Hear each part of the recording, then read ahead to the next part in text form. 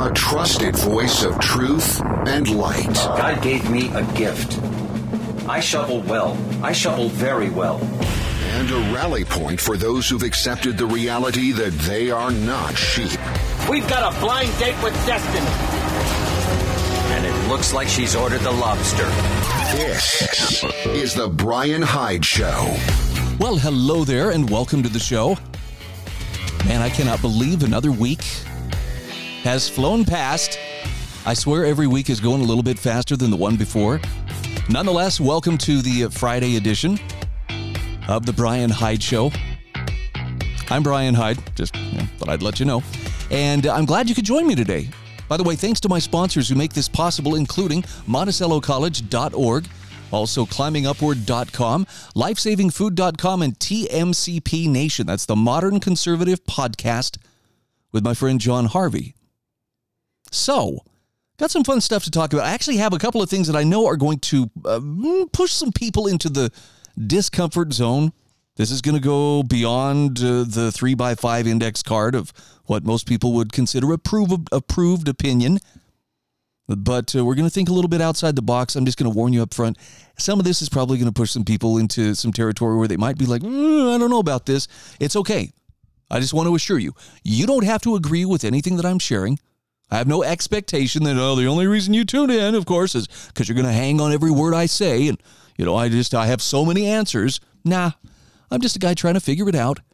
I'm trying to present information that I hope you find useful and sometimes humorous, but for the most part, I'm trying to sort it out myself. And by the way, I want to thank those of you who take the time to send articles my way. If you see something that's interesting or something that you say, hey, this could make a pretty good topic for your show, feel free to pass them along.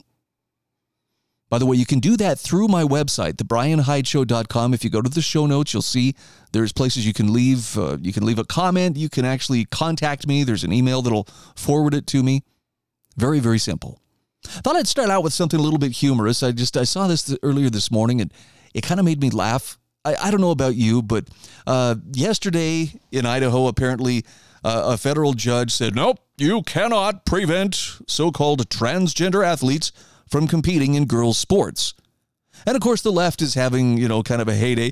Look at this, inclusivity wins, and, it's such a great thing. And, and the rest of us, the normies, we sit here and we go, man, we are just determined that no one is going to be allowed to live in reality. And the transgender female who wins the next state powerlifting championship is going to, be celebrated as if he is a real girl. Look, I'm not trying to make anybody's life more difficult or miserable, but there are very few places in my life that I can claim as my own. My mind is one of those places. And that means I'm not going to leave reality just because someone says, well, that's the inclusive thing to do. What are you, some kind of hater? No, I'm a person who is going to own his worldview, and I'm not going to be bullied into being co-opted or drafted into somebody else's fantasy. However, as serious as that sounds, and it sounds like, boy, you're getting kind of worked up into a rant here. I want you to hear this. This is a little video I found on Twitter of a guy who's figured out how to make this work for himself, particularly in the workplace. He identifies as, he's someone who has mastered the system. Give a listen. He'll tell you how it works. My name is Ernie Whitaker. My pronouns are I, me, he, him, she, her, we, they, us. Sometimes I even use Shakespearean pronouns, which are thee, thou, thy, thyself, and ye. I'm transgender, non-binary, gender conforming, gender fluid, just to name a few. As you all know, the trans movement is the fastest growing movement out there, so I figured, why not get involved in the ground level and use it to my advantage? For instance, whenever I'm late to work, which happens a lot, I'm not gonna lie, I just self-identify as translate. Not translate like the language translate, but you guys know what I'm talking about. That's someone who's late but identifies as being on time. I thought of that one myself. Here's his boss. I'm not gonna lie, it is challenging having somebody like Ernie in the office, but due to diversity requirements, we have to have he, him, she, her, we, they. Don't forget about us.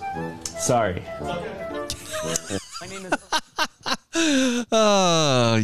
Yep. The absurdity is It's mildly amusing, I guess, unless you're one of those on the receiving end of a stern talking to from, HR about, not towing the line strongly enough. Crazy, crazy stuff. All right.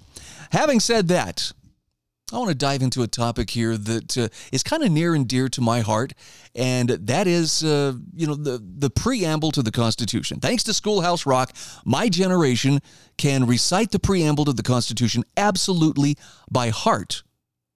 And if you don't believe me, let me play a couple of bars of something for you and tell me that this doesn't stir some memories. We the people, in order to form a more perfect union, establish justice, ensure domestic tranquility, provide for the common defense, promote the general welfare, and secure the blessings of liberty to ourselves and our posterity, do ordain and establish this Constitution for the United States of America. Now, if you didn't get goosebumps while you're listening to that, you better check your heartbeat. I mean, especially if you're a Gen Xer, that will bring back so many memories. But all you had to hear was the first couple of bars of it, and I bet you knew every word by heart. But by the way, can I take a second here? I'm just going to go off on a little tangent. Schoolhouse Rock, which premiered, I think, in the 1970s. We used to watch this between cartoons, of course, on Saturday mornings. Still, I consider this one of the best teaching aids about some of the basics about civics. And the funny thing about it is you think, well, the 70s, there's a lot of political upheaval, and there was. But somehow it didn't find its way into this material. In other words, it didn't become some kind of woke indoctrination vehicle, that angsty people could use to manipulate the minds of children. Very, very different from today. Nonetheless, what the preamble, I thought was, what came out that was very interesting here is that the preamble, of course, most of us, would know. We learned it in school. Would you believe it's the least important part of the Constitution? Yeah. Mike Meharry, writing for the 10th Amendment Center and risking stepping on some toes, poses the question of whether the preamble is really that important. Now, this is not to dismiss the Constitution in general, but he says most people are familiar with the Constitution's preamble. A lot of people were required to remember it in school, or to memorize it in school, rather. But while the preamble, he says, is arguably the best known part of the Constitution, it's actually the least important. Now, here's his thinking. Like so many other parts of the Constitution, many people today believe that the preamble authorizes all kinds of federal power that it never authorized in the first place. He says for all of its poetic beauty and the sweeping principles it highlights, the Constitution's preamble doesn't actually do anything. So you could cut the preamble completely out of the Constitution, and it wouldn't change the makeup or the operation of the federal government one iota. That's because a preamble doesn't grant, delegate, or restrict any government power. Now, here's the lesson. He says in a legal document, a preamble does not carry the force of law. In fact, Black's Law Dictionary describes a preamble this way. Quote, a clause at the beginning of a constitution or statute, explanatory of the reasons for its enactment and the objects sought to be accomplished. End quote. That's pretty straightforward. So while they don't confer any power or carry legal force, preambles do serve a purpose. They act as a key to open the mind of the makers. In other words, the preamble is not a source of substantive rules, but a statement of assumptions and purposes that sheds light on the main body of the document. So Mike Meharry says in the simplest terms, the preamble serves as a guide on how to read a constitution or a statute. They identify the parties to the legal document, recite crucial facts related to the document, and explain its purpose. And from here, the Constitution's preamble serves all three of these purposes. And while the preamble reveals the why of the Constitution, which was to form a more perfect union, establish justice, ensure domestic tranquility, provide for the common defense, promote the general welfare, and secure the blessings of liberty to ourselves and our posterity, it doesn't tell us how the new governmental structure will accomplish these goals. So he says, and again, I can't emphasize this enough, while the preamble outlines the broad objectives of the federal government. It does not confer any authority to the government at all. He says the structure of the government and the delegation of powers follow in the articles of the Constitution. And then he goes into some examples. In fact, we'll come back to this on the other side of the break. But I'm so grateful for his explanation. Frankly, I haven't heard a great explanation like this in quite a few years, ever since my mentor, Stephen Pratt, his last name escaped me for just one moment. Not since he passed away, but he used to explain. It's a compact. That's a legal contract with multiple parties. That's what the Constitution is, and the preamble explains who those parties are, what they intend to do. Then the rest of the document actually calls the federal government into existence. Why is that important? Because that means it's subservient to the states. This is the Bryan Hyde Show.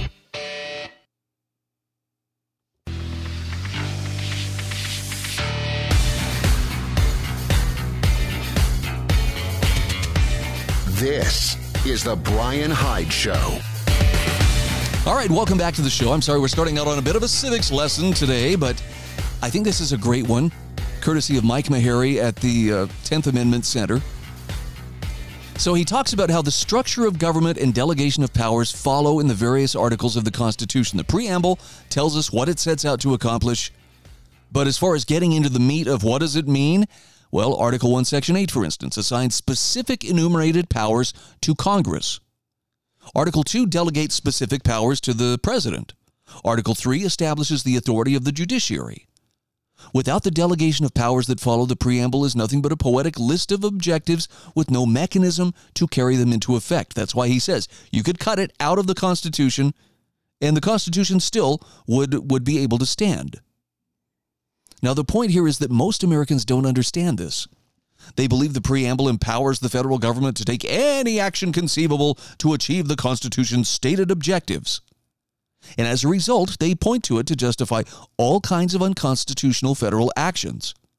They believe that the federal government can do anything and everything to provide for the common defense, to promote the general welfare, to secure the blessings of liberty. And of course, conniving politicians take advantage of this ignorance. In fact, politicians began abusing the words of the preamble to justify federal actions almost before the ink was dry on the Constitution. Defenders of the Alien and Sedition Acts appealed to the preamble, claiming it supported federal laws that criminalized criticism of the government, ignored due process, and assumed power over immigration that was not delegated. Now, James Madison dispensed with their arguments in the Report of 1800.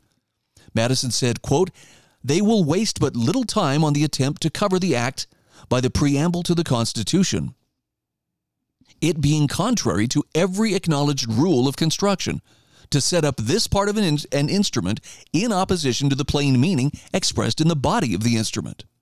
A preamble usually contains the general motives or reasons for the particular regulations or measures which follow it, and is always understood to be explained and limited by them." He says, in the present instance, a contrary interpretation would have the inadmissible effect of rendering nugatory or improper every part of the Constitution which succeeds the preamble. End quote. Boy, the founders had a way with words, didn't they?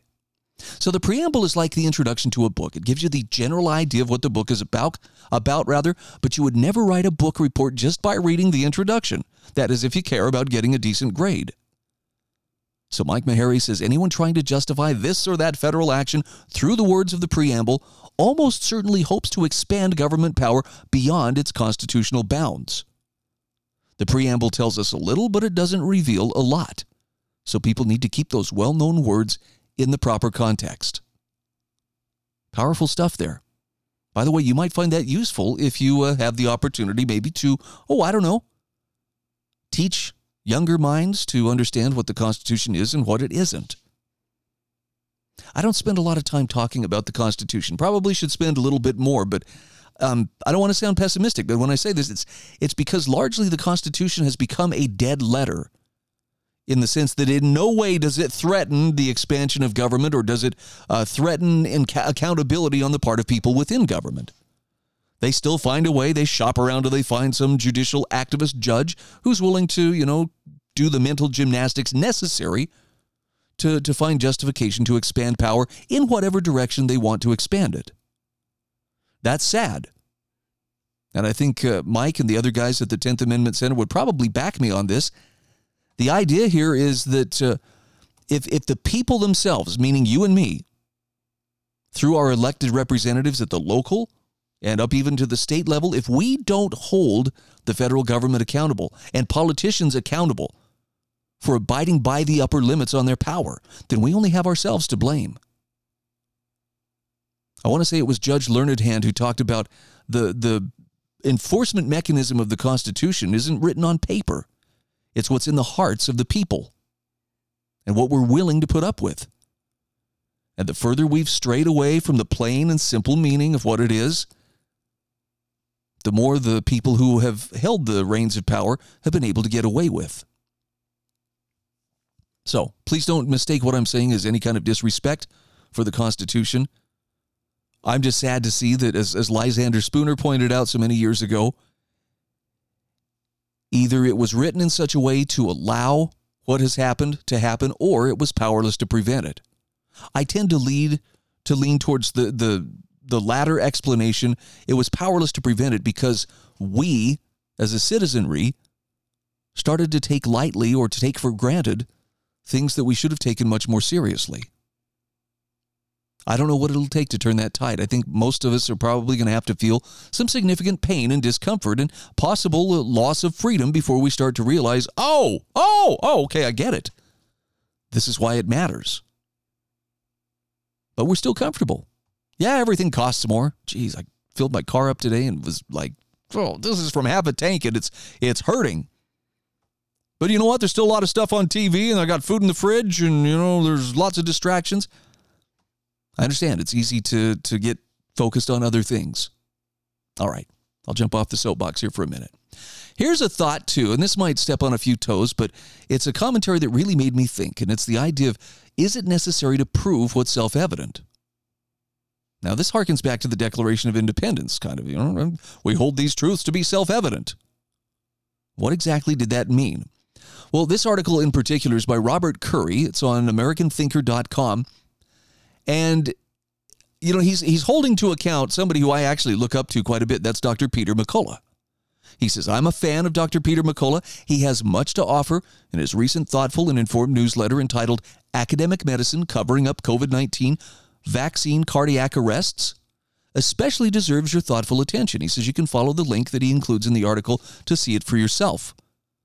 As you will see, his subject is a conspiracy to suppress the truth. Now, he says, because I'm keen for you to read it, I am obliged to point out a problem with the way in which one term is used, and that term is self-evident. It occurs in the subtitle, Dr. Jane Orient Reviews Perfidious Conspiracy to Suppress the Self-Evident. Now, this isn't just nitpicking. This is actually a very constructive bit of criticism. As Dr. McCullough makes clear in his newsletter, the problem is the suppression of data on vaccine-induced sudden death. Do you see the problem? Okay, here's the dictionary definition of self-evident, requiring no proof or explanation. And here's the definition of evidence, the data on which a judgment or conclusion may be based. So, evident truths and self-evident truths are different kinds of truth. The evidence for the truth of a statement can be overwhelming, but no accumulation of evidence makes it become a self-evident truth. So a self-evident truth doesn't depend on evidence. For example, DNA analysis can provide overwhelming evidence that the woman who raised me is my biological mother. But that evidence does not make it self-evident. Here's the self-evident truth involving me and my mother. If my mother had never been born, neither would I have been born. See how that works? So why do I simply not pass this matter over or pass over this matter of terminology without comment, you may ask? Well, he says, it's not because I'm keen to criticize the newsletter. On the contrary, he says, I want you to read it and even to consider subscribing to Dr. McCullough's newsletter. But because a proper understanding of self-evident truth is essential to understanding the American idea, and its proper use must be defended. This is what really grabbed me when I saw this article. Now, he says, when Jefferson wrote, we hold these truths to be self-evident, and when the founders everywhere in their writings and speeches made the same declaration, they meant for us and for the world to understand that those truths require no proof. Departing somewhat from an imperfection in my dictionary's definition, the founders dedicated themselves to explaining those truths. Their declaration that it is self-evidently true that you and I have unalienable rights to life, liberty, and the pursuit of happiness astonished the world and laid the foundation for America's greatness. I mean, that makes sense, right? The founders' confidence that these truths are self-evident is deeply rooted in the profound yet easily understood philosophy of a great philosopher who was their common contemporary. All it takes to join the founders in that understanding is common sense. As in, yes, Thomas Paine, common sense. I'll come back to this article just the other side of the break. This is the Bryan Hyde Show.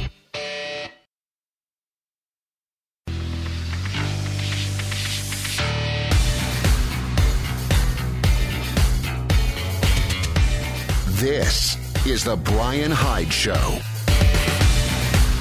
Hey, welcome back to the show.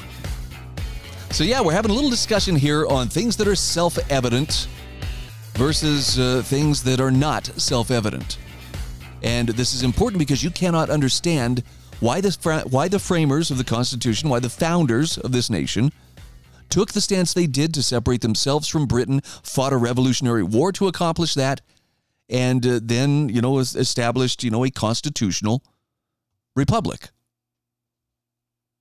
Now, going back to this article, and again, this is an article from Robert Curry, published on AmericanThinker.com. He apparently wrote a book called Common Sense Nation, and he says, in the chapter on the Declaration of Independence, I write, in order to understand the need of understand the Declaration's use of self-evident, we first need to turn to the thought of a philosopher in the Scottish Enlightenment, a philosopher by the name of Thomas Reid. Reid made self-evident truths the foundation of his philosophy, the philosophy of common sense realism. Common sense is the human faculty by means of which we can grasp self-evident truths. Consequently, common sense is the power that makes human understanding possible. Now, the founders declared that by our common sense we can know these truths for ourselves, that we do not need to depend on any evidence, tradition, the pronouncement of religious authorities, or any other source from outside.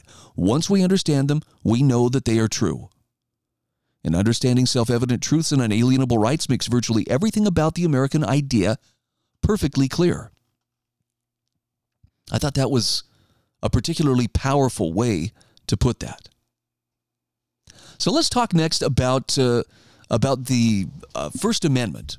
I've got an article that I'd like to share with you. This is from Judge Andrew Napolitano, and it's going to take me just 1 second here to pull this one up because, unfortunately, there is a paywall that is trying to cut me off here. There we go.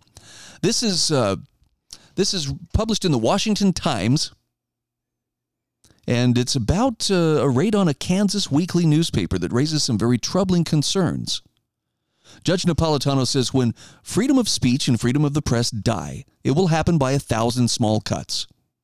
So I guess last week, in the 1,900-person town of Marion, Kansas, all 5 of the town's police officers were summoned to work because of an urgent need. They were ordered by their chief to execute a search warrant immediately, which they did. Now, the cops broke into a small company, seized its computers and servers, and also the personal devices of all employees.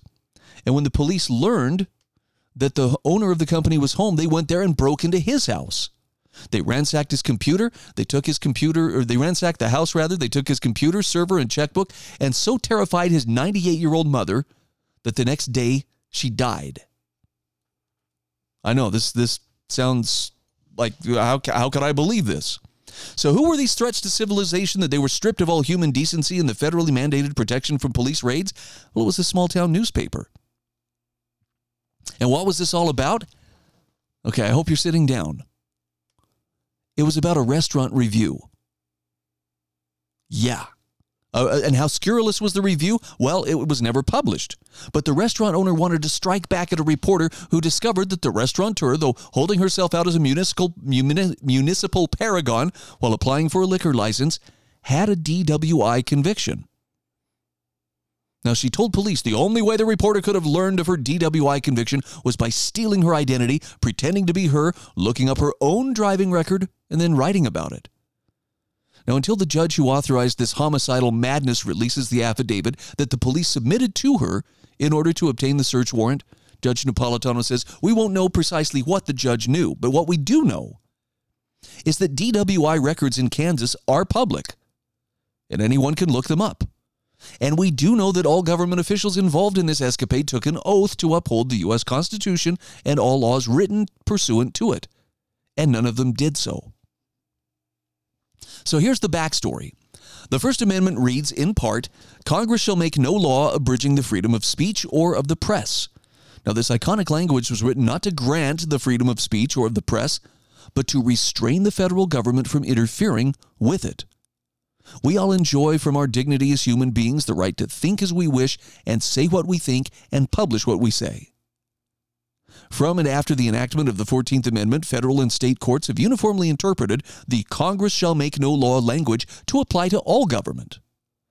Thus, FBI agents and local police, presidents and members of school boards, Congress and the armed services are all bound to protect the freedom of speech and are expressly prohibited from interfering with it. In order to underscore the unique role played by the press in our once free society, Congress enacted the Privacy Protection Act of 1980. Now, this recognizes that the First Amendment expressly and uniquely views the press in America as the eyes and ears of the public. Now, this legislative determination was made shortly after the Supreme Court issued its ruling in the Pentagon Papers case. In that case, the late great Daniel Ellsberg, a civilian employee of the Pentagon, stole thousands of pages of secret documents about the Vietnam War and shared them with reporters from the New York Times and the Washington Post. Those documents revealed that President Lyndon Johnson and his senior generals had been lying to the American public about the status of the war. When the Nixon administration sought and obtained an injunction against the publication of the papers, the Supreme Court intervened and held that the matters material to the public interest are fair game for publication, no matter how they were acquired. He goes on to say, thus the Times, the Post, and their reporters were immune from civil or criminal liability for the acquisition and publication of the papers. Ellsberg was prosecuted for theft, in his case espionage, as the stolen papers contained national defense information. But the case against him was dismissed when the trial judge learned that the FBI had broken into his psychiatrist's office and stole his medical records during his trial. In response to all this, Congress made it the law of the land in 1980 that journalists and their publishers are not subject to police raids in the United States. He says if the government, local, state, or federal, wants information from a journalist or a publisher, it must obtain a subpoena from a grand jury and serve it civilly on the custodian of the records that the government seeks. This gives the journalist and the publisher 10 days to challenge the subpoena, and it also preserves the institutional integrity of the press. So the raid on the Marion County Record is particularly reprehensible because the data sought is all digital. Thus, instead of stealing cell phones and servers, a simple subpoena to the computer service provider of the newspaper and its employees would have sufficed. Now, it turns out that the police chief who ordered the Gestapo-like tactics in Middle America was the subject of an unflattering series of articles in the Record, which, like the piece about the restaurant and its liquor license, was never published. Freedom of thought and speech and the press are not only essential to our form of government, they're essential to our humanity and our happiness. Judge Napolitano says, we fought a revolution of secession from England so that we might be able to pursue happiness without a government permission slip.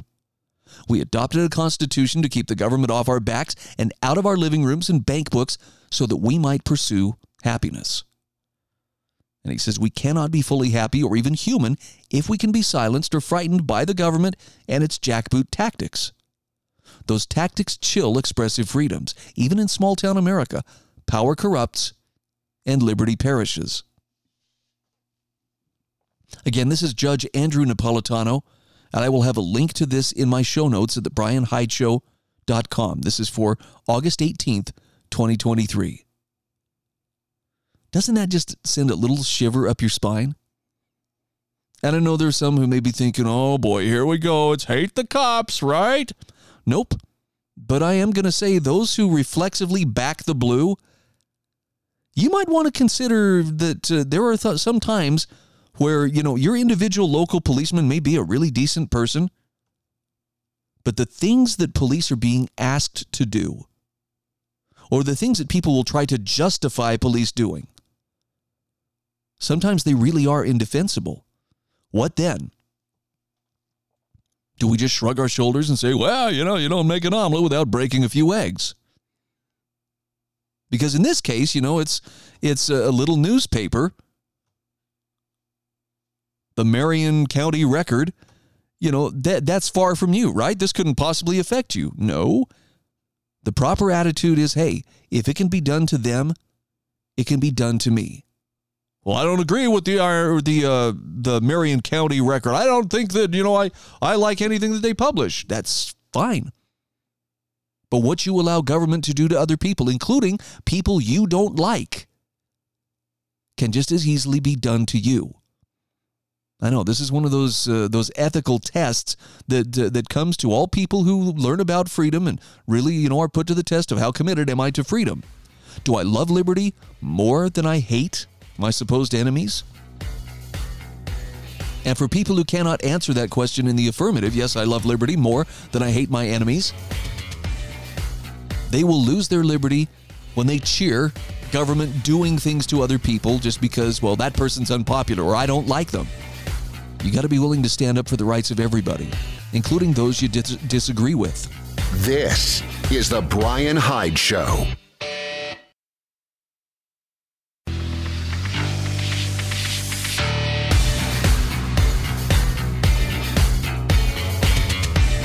This is the Bryan Hyde Show. All right, welcome back to the show. I have saved the most controversial article that I will share with you this week for today. All right, last segment of the week, last article of the week. And when you hear about it, you'll understand why I've saved this one for last. But with all the historical revisionism that's going on and, the purging of history and rewriting and erasing of history, I thought this was a very interesting essay by H.W. Crocker III. This was published on the American Spectator. And the title is Robert E. Lee, the Man for These Hard Times. Subtitle, The Former Confederate General Should Serve as an Example to Conservatives. Now, the article begins by noting, if Donald Trump were imprisoned and then found dead, hanging in his cell, his rep stripe tie serving as a noose, would you be surprised? The author here says, I wouldn't be. The Justice Department would redouble its commitment to protect democracy, promising to imprison climate change deniers, pro-life protesters, and attendees of Latin masses. And the media would be a chortle saying that, well, Trump had it coming.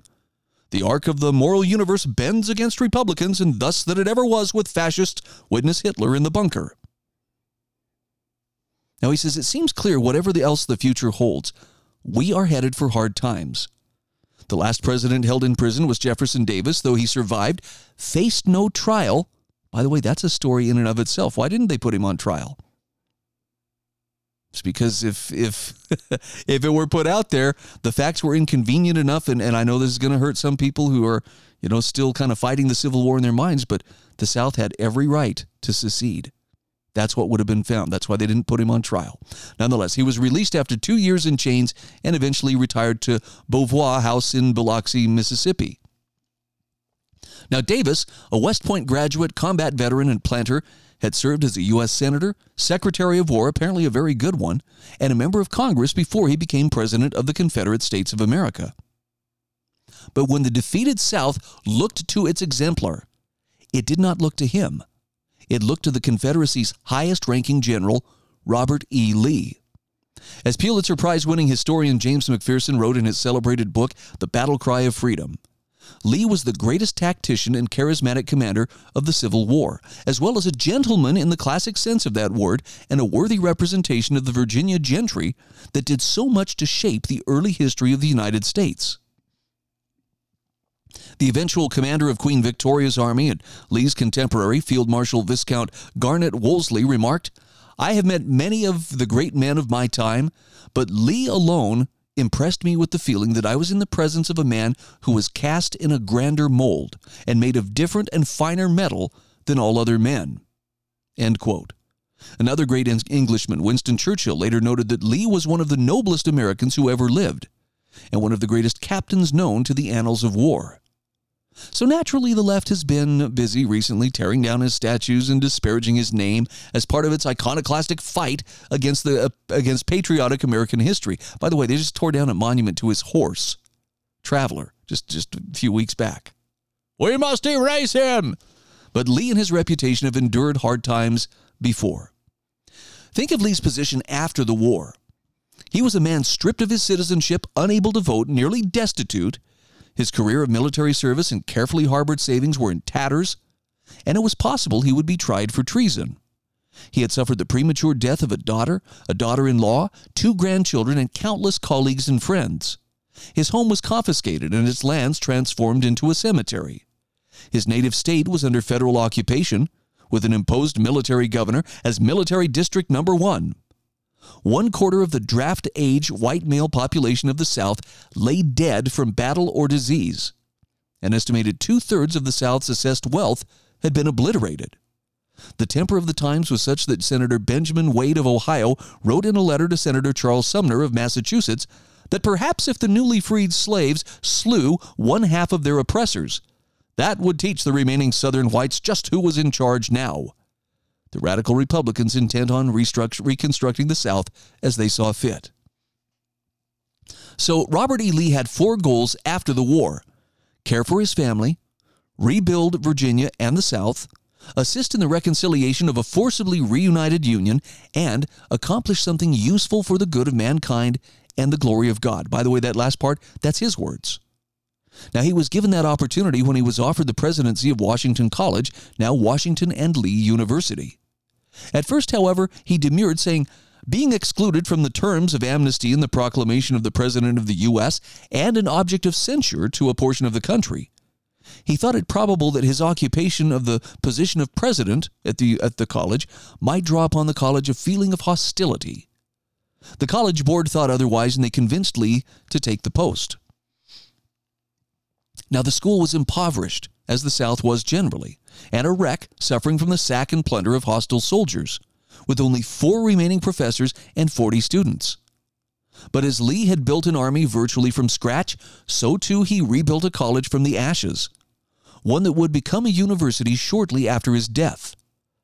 To the school's classical curriculum, he added courses in engineering, farming, commerce, modern languages, journalism, and law, with additional plans for creating departments of astronomy and medicine. He wanted his graduates to become Christian gentlemen, and part of that was insisting that they govern themselves, because virtue is worth but little that requires constant watching and removal from temptation. As he said, we have no printed rules. We have but one rule here, and it is that every student must be a gentleman. His goal was to train a new generation of leaders who would rebuild the South.